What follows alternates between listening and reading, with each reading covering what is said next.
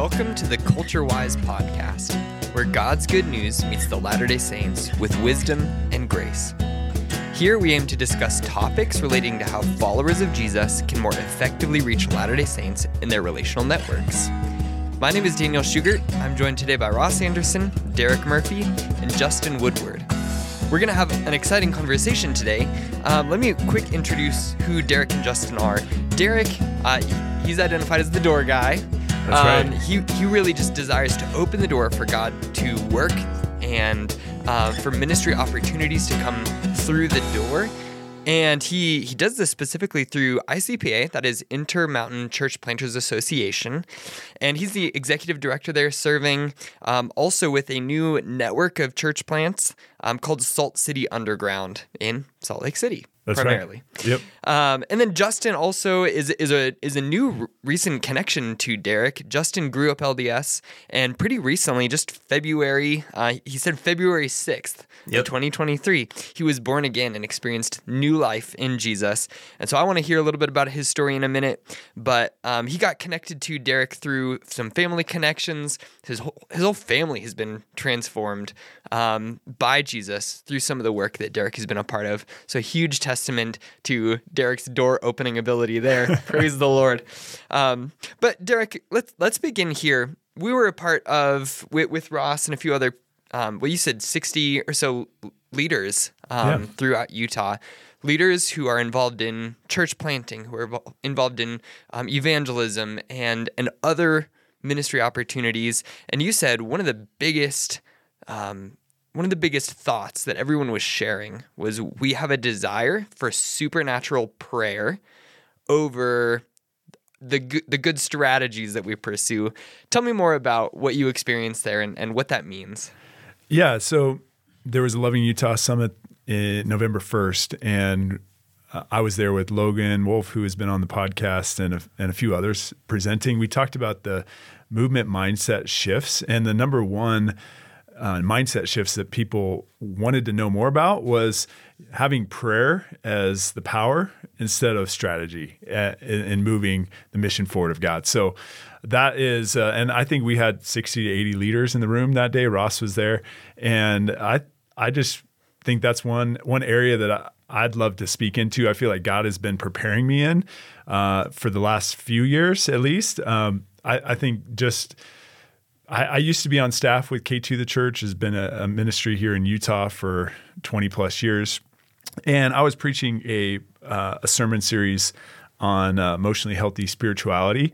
And I was going to preach the sermon on silence, Sabbath, and solitude. And I was like, well, I better actually practice this if I'm going to do it.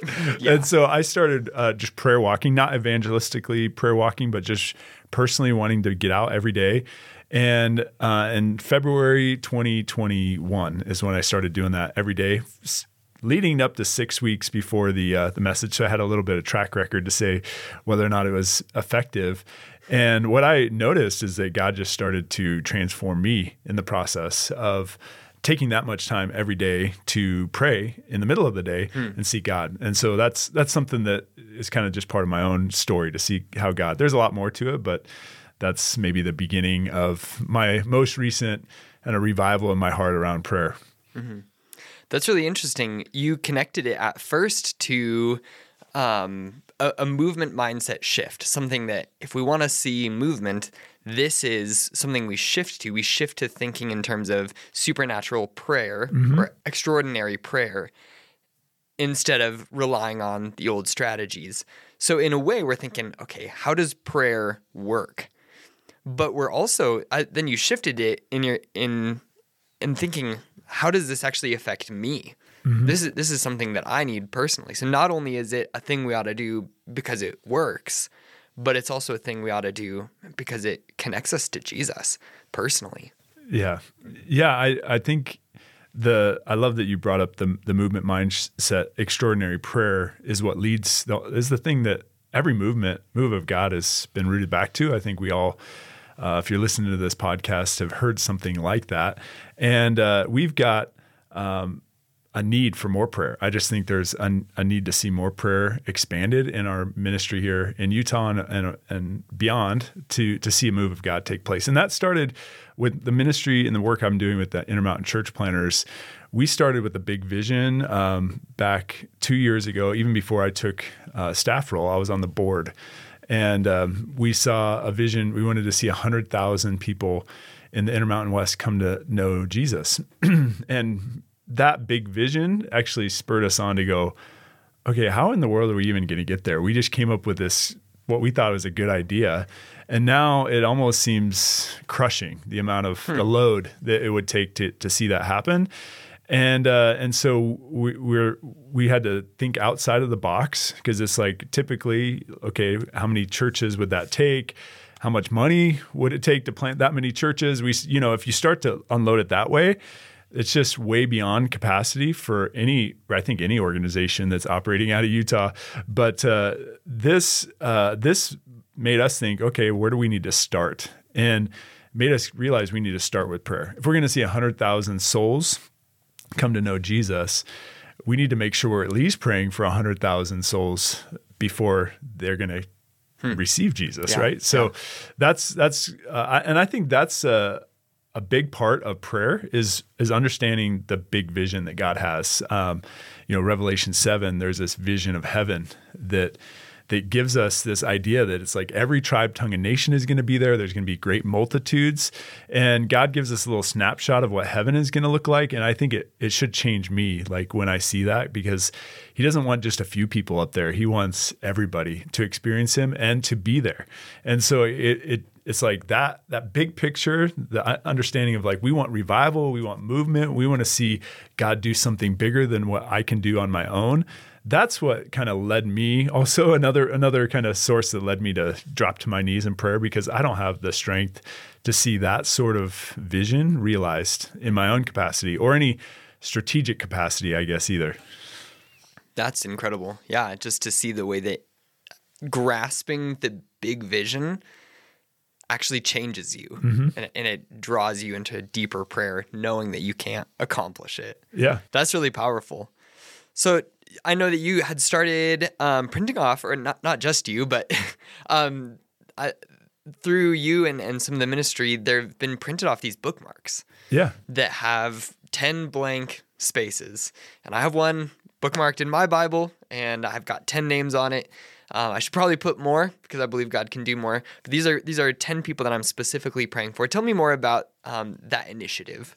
Yeah. So going back to the 100,000, we just were like, well, let's break this down. And if we're going to see 100,000 prayed for, that's not just like me thinking, let's just pray for 100,000 souls to come to Jesus. It doesn't work that way. Or I mean, it could, but I think it's more effective when we are personally engaged. If I'm personally engaged, it's motivating. And so we're just like, hey, what would it look like for individuals to pray for the people in their network who are far away from God and who know me but may not know Jesus? And so that's where we started. And so we do have bookmarks that anybody can access. If you want to get some of your own, go to peopleoftheprize.org. We'll send you some. And but it's just a tool that's helpful for remembering the names. And so every night at 10 p.m., because there's 10 of them on my list. So 10 p.m., then I pray for those individuals. I think of their faces.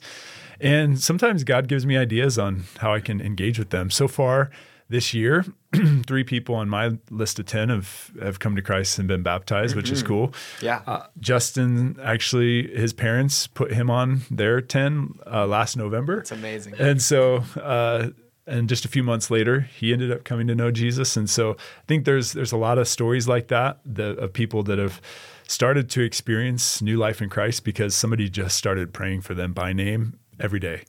And so that's, a little bit behind that. I think maybe this could be a small aside, but what I've started to realize beyond that is I was in 1 Corinthians chapter 9, I was sitting in a sermon just over a year ago, and the speaker was speaking on this great passage that says, "Run the race in order to win the prize." And I left that sermon. It was a great message. Left there not realizing what the prize was. I was like, I thought I knew it my whole life what the prize was, and I didn't know at that moment what it was, because Paul says in order to receive the prize, you have to beat your body, make it your slave, and go into strict training. And I go, well, that can't be what I've always thought the prize was, which I thought was heaven, or salvation, or to experience Jesus, or, however you want to put it. But as I was sitting there, I'm like, well, Paul obviously says in Ephesians 2:8, it's by grace through faith, not by works, so that nobody can boast. So how can it be heaven if that's the reality, And and so I started to look at the passage a little deeper, and verse 2 says Paul's an apostle. What does that? It means he's sent. He's sent to these people in Corinth. And then he says later in that same verse that these people are the seal of his apostleship. So the proof of his apostleship are these people. And then he says in the next several verses, 3 through 18, that he's willing to lay down his rights as an apostle, which he's deserved certain honors and pay and all these things for these people in Corinth so that they could experience the gospel. And then he says, I'll become all things to all men in order to reach some in the next few verses, 19 through 23. And so you're like, okay, well, he's sent to people. He's approved by people. He's laying down his rights for the people so that more people could experience the kingdom of God. And the prize is heaven. You're like, wait a minute. Like it's got to be something else. And I just, in the context of that verse, I was like, okay, it's people have got to be the prize based on the context. And it just started to make a lot of sense to me to go, okay, if heaven is my main motivation, first of all, it's for many of us, we don't know when it's coming. It could come any day, but it's like, it's a far off thing. It's like nothing. I'm not usually motivated by something. If I asked you, Daniel, to like start training for a marathon, but then, hey, it's going to be in 5 years. I mean, no, you're not going to start today, right? But it's like, okay, Daniel, you got to run a marathon in 2 months. You're probably going to start now. Yeah. It's like, it's too far off. And I think we all know if we've got the gospel, really understand the gospel, we already have it. We already have access to that. And so it's like, we don't need, it's not a motivating thing for us. And so one of the major shifts that I see that needs to take place for movement to happen is that we need to see the motivation. Like I think there's a passivity in the church that I mean, many church leaders experience and we complain about sometimes. And we go, well, what would it take? How do we get our people, get their fire started? How do we get them lit up? And it's like, well, to actually know that when we start focusing on people and helping them see who Jesus is, people who are lost in particular, it's one thing to support the mission. I think I think many Christians are supporting the mission in some way financially or maybe through making coffee on the side or something, but it's like actively being on mission yourself, I think is what I'm speaking to.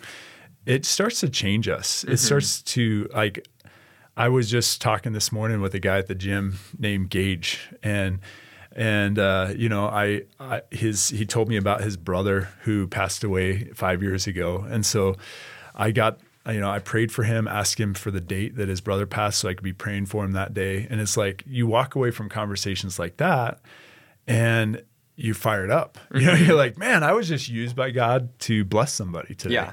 And so those are the sorts of things that I feel like every Christian needs to experience in order for them to have motivation to grow in their faith, to beat their body, make it their slave, and go into strict training. Yeah, it really proves the principle true in John 4 when Jesus says, I have bread that you know nothing about. For my bread is to do the work. Yeah. Right? Yeah. And so Jesus was satisfied. He was lit up by watching God work in such a powerful way in that chapter. Mm-hmm. Yeah, absolutely. Absolutely. But I think the way to get there, the way to become motivated isn't just through saying, I need to be more motivated. Right? It's like, it's really hard, right? But it's like, I think the only path that I see is through prayer. And so, because God changes my heart when I start to pray. And that actually, man, I had a neighbor this right at the beginning of COVID named Dave that I started praying for. And I prayed for him the very first day. And I just asked for God to give me opportunity to engage with him. And that day he knocked on my door. And it freaked me out. It's like, what? Like prayer works is like, and it started to change me because I saw how God can move through it, but then how I need to actually be following God in order to be able to offer something to Dave. It's like, I want to be able to encourage him and strengthen him and come alongside him and serve him. And that comes from an overflow of my experience with God, right? And so I think one of the things that engaging with people does is it sends me to my knees because I think anybody who's been in ministry for at least a little while knows that people are either going to drive you to drinking or drive you to your knees, and it's like, Ross, you might be able to speak into that a little more, but it's absolutely true. And so it's like, I have to have a tight relationship with Jesus in order to actually run the race and win the prize. And so something I'm realizing. Yeah, I see that's super valuable. Another thing that you had mentioned in those mindset shifts of movements is switching up our understanding or our metric for reaching. How do we actually measure if we're reaching people? Yeah. So what I've noticed is that in church, our primary metric, and I've been part of this now for 20 years, our primary metric is how many people are we reaching? And what's happened is that we've actually grown a lot of churches, but as a whole, the church is shrinking in our culture and all throughout America. Like by a long, we're losing people every day, and so we're reaching, but we're only adding instead of multiplying. And so I think there's a shift. If there's going to be a church tomorrow, a church for our kids and our grandkids, we need to change our primary metric from reaching as the primary mode of success to sending as the primary mode of success, because that actually multiplies the labor force. I mean, it's like instead of just one source or one organization, one church reaching as many people as they can, it's like everybody is actually out on mission, and we expand the ministry and the mission exponentially in that model.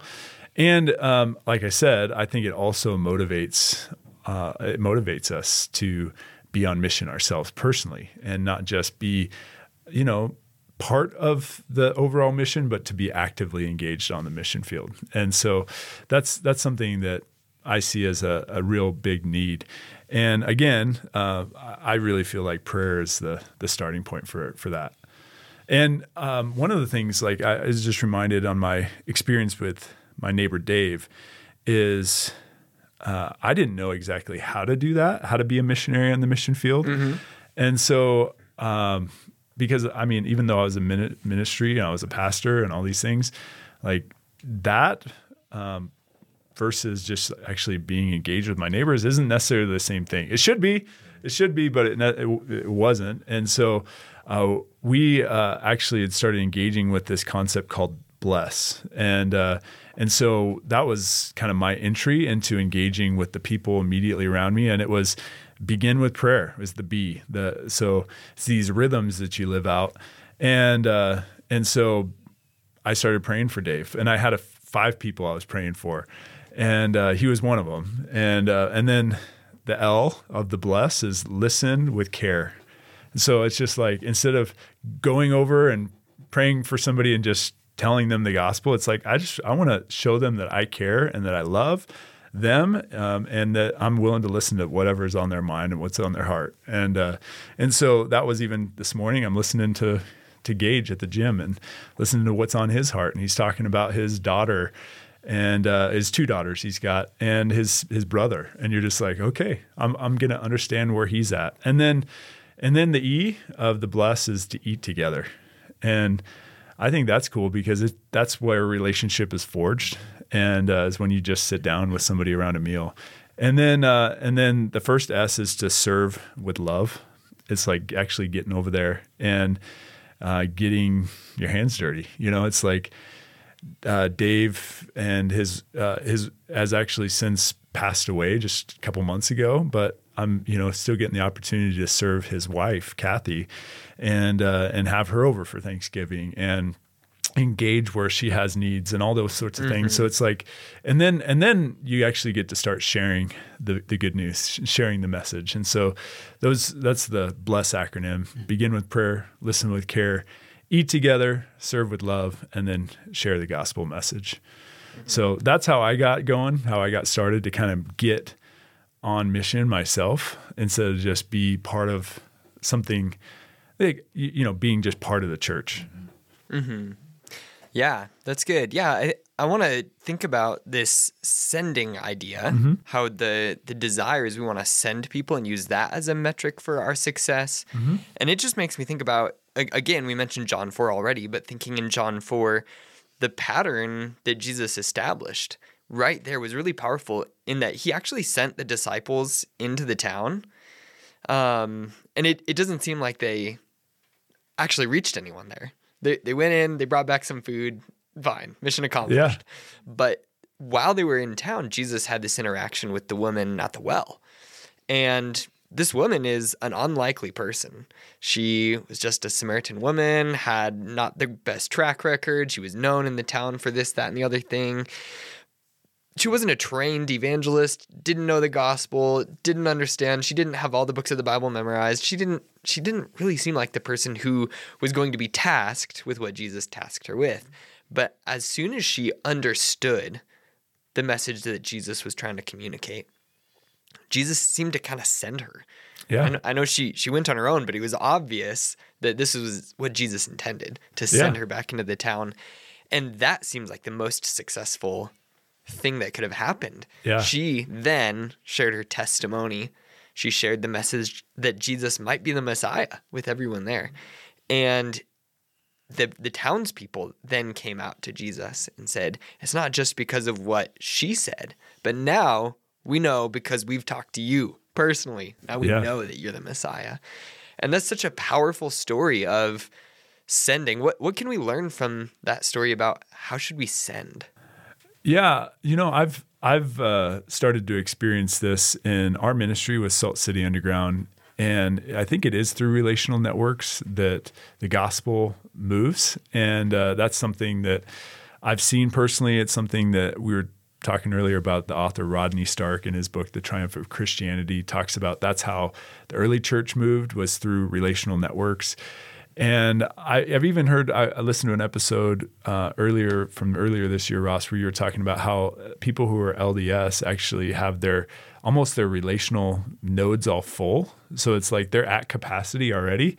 And so the best way maybe to reach somebody in that context is to send somebody who's already in that relational network inside to reach them. And so just for example, with Justin here, Justin came to Christ. He's in February, but it started with his aunt who I think it was 2 years ago. She had an experience with God that just transformed her, and in that process, she started to engage with her sister. And as she's engaging with her sister ends up becoming curious and wanting to know more. And her sister and her sister's husband come to Christ. And those are Justin's parents. And then Justin, through his parents, praying for him and engaging with him, and then me engaging with Justin a little as well, ends up coming to Christ. And now Justin is actually praying for his roommates. And he's brought already one of his friends who does some DJ work with him. That's right. Named Cam to church before with us. And so it's just one of those things where it just continues to kind of spread over a network that's already established, that I don't have to go and try to make relationship with all those people. It's just happened. So, yeah. Tell me about your story, Justin. I want to hear it from your own mouth. Tell me, from your perspective, what did God do with your aunt, your parents, and then in your own heart? And what is he doing now? Yeah, so before I met Derek, I come from an LDS background, and my family grew up in Utah, and we're all LDS. my family ended up leaving the faith when I was 14 years old. First my mom, and then every other family member followed her. And now I'm 26, and in between me being 14 and till now, I was a little confused as to what I should believe in and purpose and meaning in life. Mm-hmm. And so I started seeking a background of escapism and self-indulgence, which led to addiction, which also led to anxiety attacks. And so I very much needed help in my life for direction and purpose. And so I ended up meeting with Derek earlier this year, who my aunt and parents were in contact with. They had been counseled by him, and they saw Christ move in their lives, but they wanted Christ to move not only in my life, but my family members' lives as well. Mm-hmm. So, and I was looking for a counselor, someone to help me in the hard stage of life, and so they recommended Derek, who, being the door opener that he is, he earlier this year helped me find Jesus. He opened that door in counseling, and he had mentioned how powerful prayer is. And I remember the first time we had met up that we had we started with prayer. We did. Yeah. And prayer really was powerful in that moment. It spoke truth into my life, and it showed me the love of Jesus and the grace that he has for me. And it really just opened my heart, softened my heart, and I came to Christ earlier this year in February just because of that. Mm-hmm. Yeah. What were some things that were shared with you, either by Derek or your parents or aunt? What were some things shared with you that really connected you to understanding the gospel and desiring it for your life?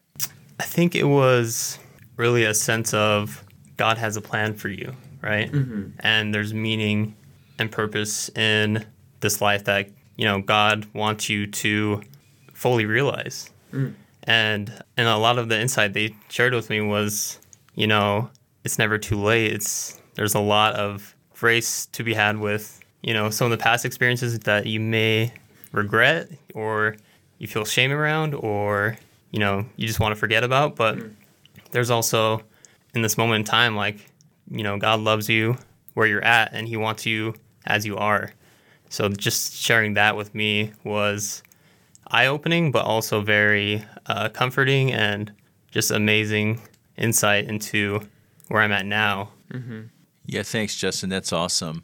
And, because your family has an LDS background, we're talking about your experience now, and I think this is maybe a great opportunity to try to look at some of these biblical principles and models from John chapter 4 and so forth that we've been talking about.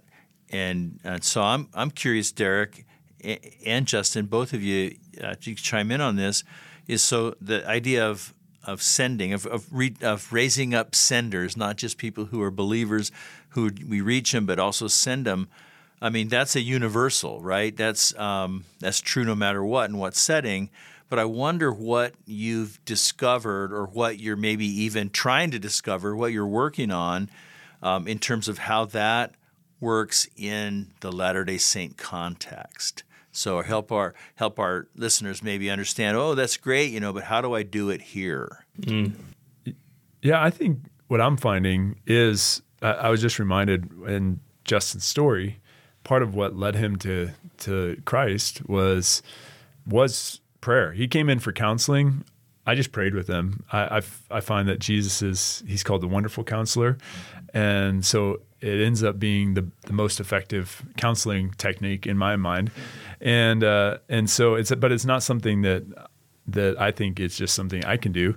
It's something any believer can do. And so I was able to pray with him, and we did a listening prayer specifically for God to speak over him identity and take away the faults. It's basically just a process of confession and repentance that we did together. And God spoke powerfully into Justin, and that's what caused him to want to believe, because he experienced God in a real way. Mm-hmm. And I think, as I've noticed, at least, people who are LDS are very open to prayer, and so you could do the same with anybody who's LDS, and you don't have to debate about the Bible or about the Book of Mormon or any other of the books. That it's just going to God directly and letting Him work in their life. And so that's something that I've found to be effective that anybody can engage with. So in our ministry in Utah, we see, a lot of people coming to Utah from out of town, from another place, a Bible Belt or the West Coast or whatever, because their job brings them here. And I want to see them become missional in their community, and many of their neighbors are Latter-day Saints. Maybe they're people they work with are Latter-day Saints. Maybe not necessarily relatives, but it could be, And so for someone coming, from that framework outside of this culture, what are some of the challenges of encouraging them to be sent, to be missional in this culture? And what are some of the obstacles that people face? And what are some of the maybe there's some wins you've seen for people who are like outsiders who come into Utah, of getting them engaged in the mission? Any thoughts on that, or any observations on that over the time you've spent in ministry? Yeah, I suppose it depends on the person, but there seems to be two types of people that come in from the outside. There's people who are already want to be missional, and sometimes their approach just isn't quite on target. Maybe there's a lot of maybe arguing with neighbors or debating neighbors, and from what I've seen, there hasn't been a lot of fruit from that.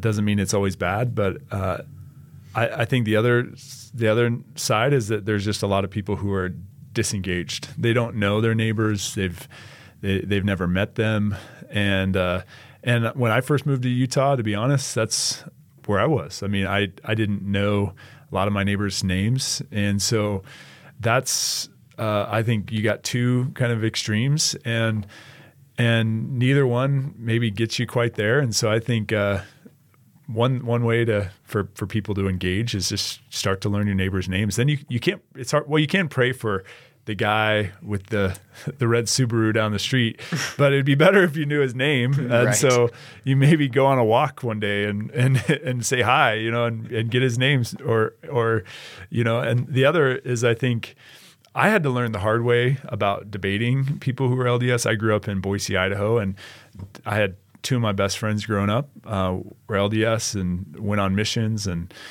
so I did a lot of debate, and I think thankfully I don't think I long-term burned bridges, but it didn't effectively work in actually helping that person know who Jesus is, because it didn't look like Jesus. I'll be honest. So those are the I don't know if you have to learn the hard way. I would hope if you're listening to this and that's you, maybe you can try blessing them, try loving them, and I bet there'll be some response in that. Yeah, one of the dynamics we've explored a little bit in this podcast is that people who are questioning Mormonism or are on the very beginning end of leaving Mormonism, they're often very sensitive about it and don't want to share that publicly with the people that are in their ward, their family members. That's the people that they want to maybe put up the best face for.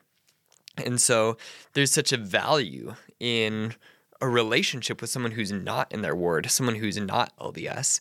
And that's where trusted believers can really come in and be a safe place for former Mormons or questioning Mormons, and talk about some of the questions or difficulties that they're not willing to share elsewhere. So that's such a need, but that environment is not present when the relationship is built more on hostility or debate and argument. So that I think that's something that we really need to instill in the everyday believer, is that there's a need for us to be a safe, trusted place, but also confident in the Word of God and willing to share the defense at any time that God opens up that door and presents the opportunity. Yeah, I think the other extreme might be never talking about God, and I used to ascribe to more of a lifestyle evangelism approach, and I've just noticed that isn't as super effective either, because those people who are going through those struggles may not come to you to talk about them because they don't know you're a spiritual person. They don't know you love Jesus. And so I find that as often as I can bring up something, spiritual conversations that aren't necessarily in your face, but definitely put it to them that you are somebody they could talk to about spiritual things. And so I try to pray for my neighbors regularly, and they're very open to that. Everybody is. And then they know I'm a guy you can go to for prayer. I'm a guy that, because I pray, maybe I'm a guy you could talk to about spiritual things and just talk to him about what God's doing in my life right now. I mean, I think when we talk about testimony, it isn't just what God did in my life 20 years ago. It's like, what did God do in my life this week? And that's always fresh. And it's always relevant because it's just something that God's doing today. So those are things I try to often talk with my neighbors about. And then when you're bringing those spiritual conversations up at the beginning, they know you're a trusted source to talk to. And Justin, tell me more just about what is God doing now? So God is so clearly at work in your life and in your family. What's he doing now? I really think he is just working more spiritually in my life. So in ways that I want to read more of his word. I want to be more engaged in prayer. And I really just want to, as a new believer, get to know him on a deep, interconnected level. And also, I just want to share the good news of the gospel with other people that I found out. So, in this unique environment of Utah, I obviously have some background with knowing where LDS members come from, and just having some of that background knowledge and being understanding of where they're at right now, and also being bold in sharing the gospel with them is something that he's been putting on my heart, and just wanting to really reach out to the people. So, and people, like Derek mentioned, are the ultimate prize. So, Yeah, I think it's really powerful to see that God is sending you already. God is using you and desiring to see the gospel flow through the relationships that you have, the people that trust you. Yeah, Justin's already started a Discovery Bible study. Now it's kind of gone on a hiatus. There's some things with his roommates, but it's like he's already pressing into trying to see other people reached. And I know that ministry is part of his the way that God's speaking into him right now is to invest more into that. So the way that it all comes together, I think, is still a work in progress. But definitely, yeah. I feel like I could answer that question for me, even just talking about testimony right now, this week.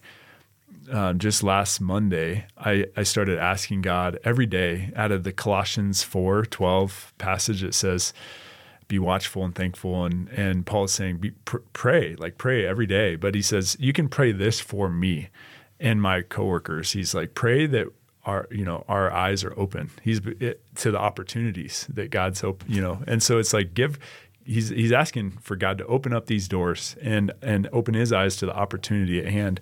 And so I started praying that, God, give me opportunity and help me see the opportunity. And then he says the opportunity is so they can preach the gospel. And so I started praying for boldness this week, give me opportunity and boldness. And then he says, pray that I would have clarity. So it's like I've just been praying this week for opportunity, boldness, and clarity. And it's been amazing. It's kind of like the experience with Dave where I've just freaked out. It's like God has been opening up so many opportunities. And I'm not cold calling people. I'm not knocking on their doors. I'm not running up to them on a college campus or something. Not that any of those things are bad. It's just I was walking, this was a few days ago, I was just walking down the parking lot and somebody yelled at me that I had talked to 2 months before. Oh, wow. And that was the opportunity. It's like I just a few minutes before I'd spent the whole day in the office and I'm going, okay, God, where's the opportunity going to come from today? I don't know if it's going to happen. Yeah. Somebody yells at me and you're like, holy cow, this is cool. And I'm just committed to where I'm like, I'm not going to go home until I have an opportunity to talk with somebody about the gospel or pray for them. And so that's just a commitment I've made this week. And so far every day God has opened the door and I'm just amazed. It's not me having to do a lot of anything. I think it's something anybody could do. Mm-hmm. Are there any last thoughts, any things that you wanted to share that we haven't had the chance to yet? Just what's really on my heart right now is just like we have a unique opportunity in the state, sharing the gospel with those that have a different faith as us, but also think in a way of, they have the truth and we have the truth, so we have to be very patient and understanding from where they're coming at, but also let what we had mentioned throughout the podcast, just to really let prayer work and let God, speak into their hearts, their souls, their minds. So just trusting fully in God in the process. And I think that's super important. Mm-hmm. Prayer is one of those things where it's hard, even though I'm speaking about it and I'm talking about how great it is, it's hard to prioritize because it doesn't look like it has a direct outcome. Mm-hmm. And so it's easy to relegate it to a second-tier task, and it really needs to take a primary seat in all of our schedules each and every day, and in the schedule of the church, the life of the church. And so I'm still trying to figure out what that looks like. I don't think I've arrived by any means, but extraordinary prayer is the power. I think that's a great way to end it. Amen. Well, thanks for joining today, Derek and Justin. Great to have you in. Hope you have a blessed day. Again, this is the Culture Wise podcast, where God's good news meets the Latter-day Saints with wisdom and grace.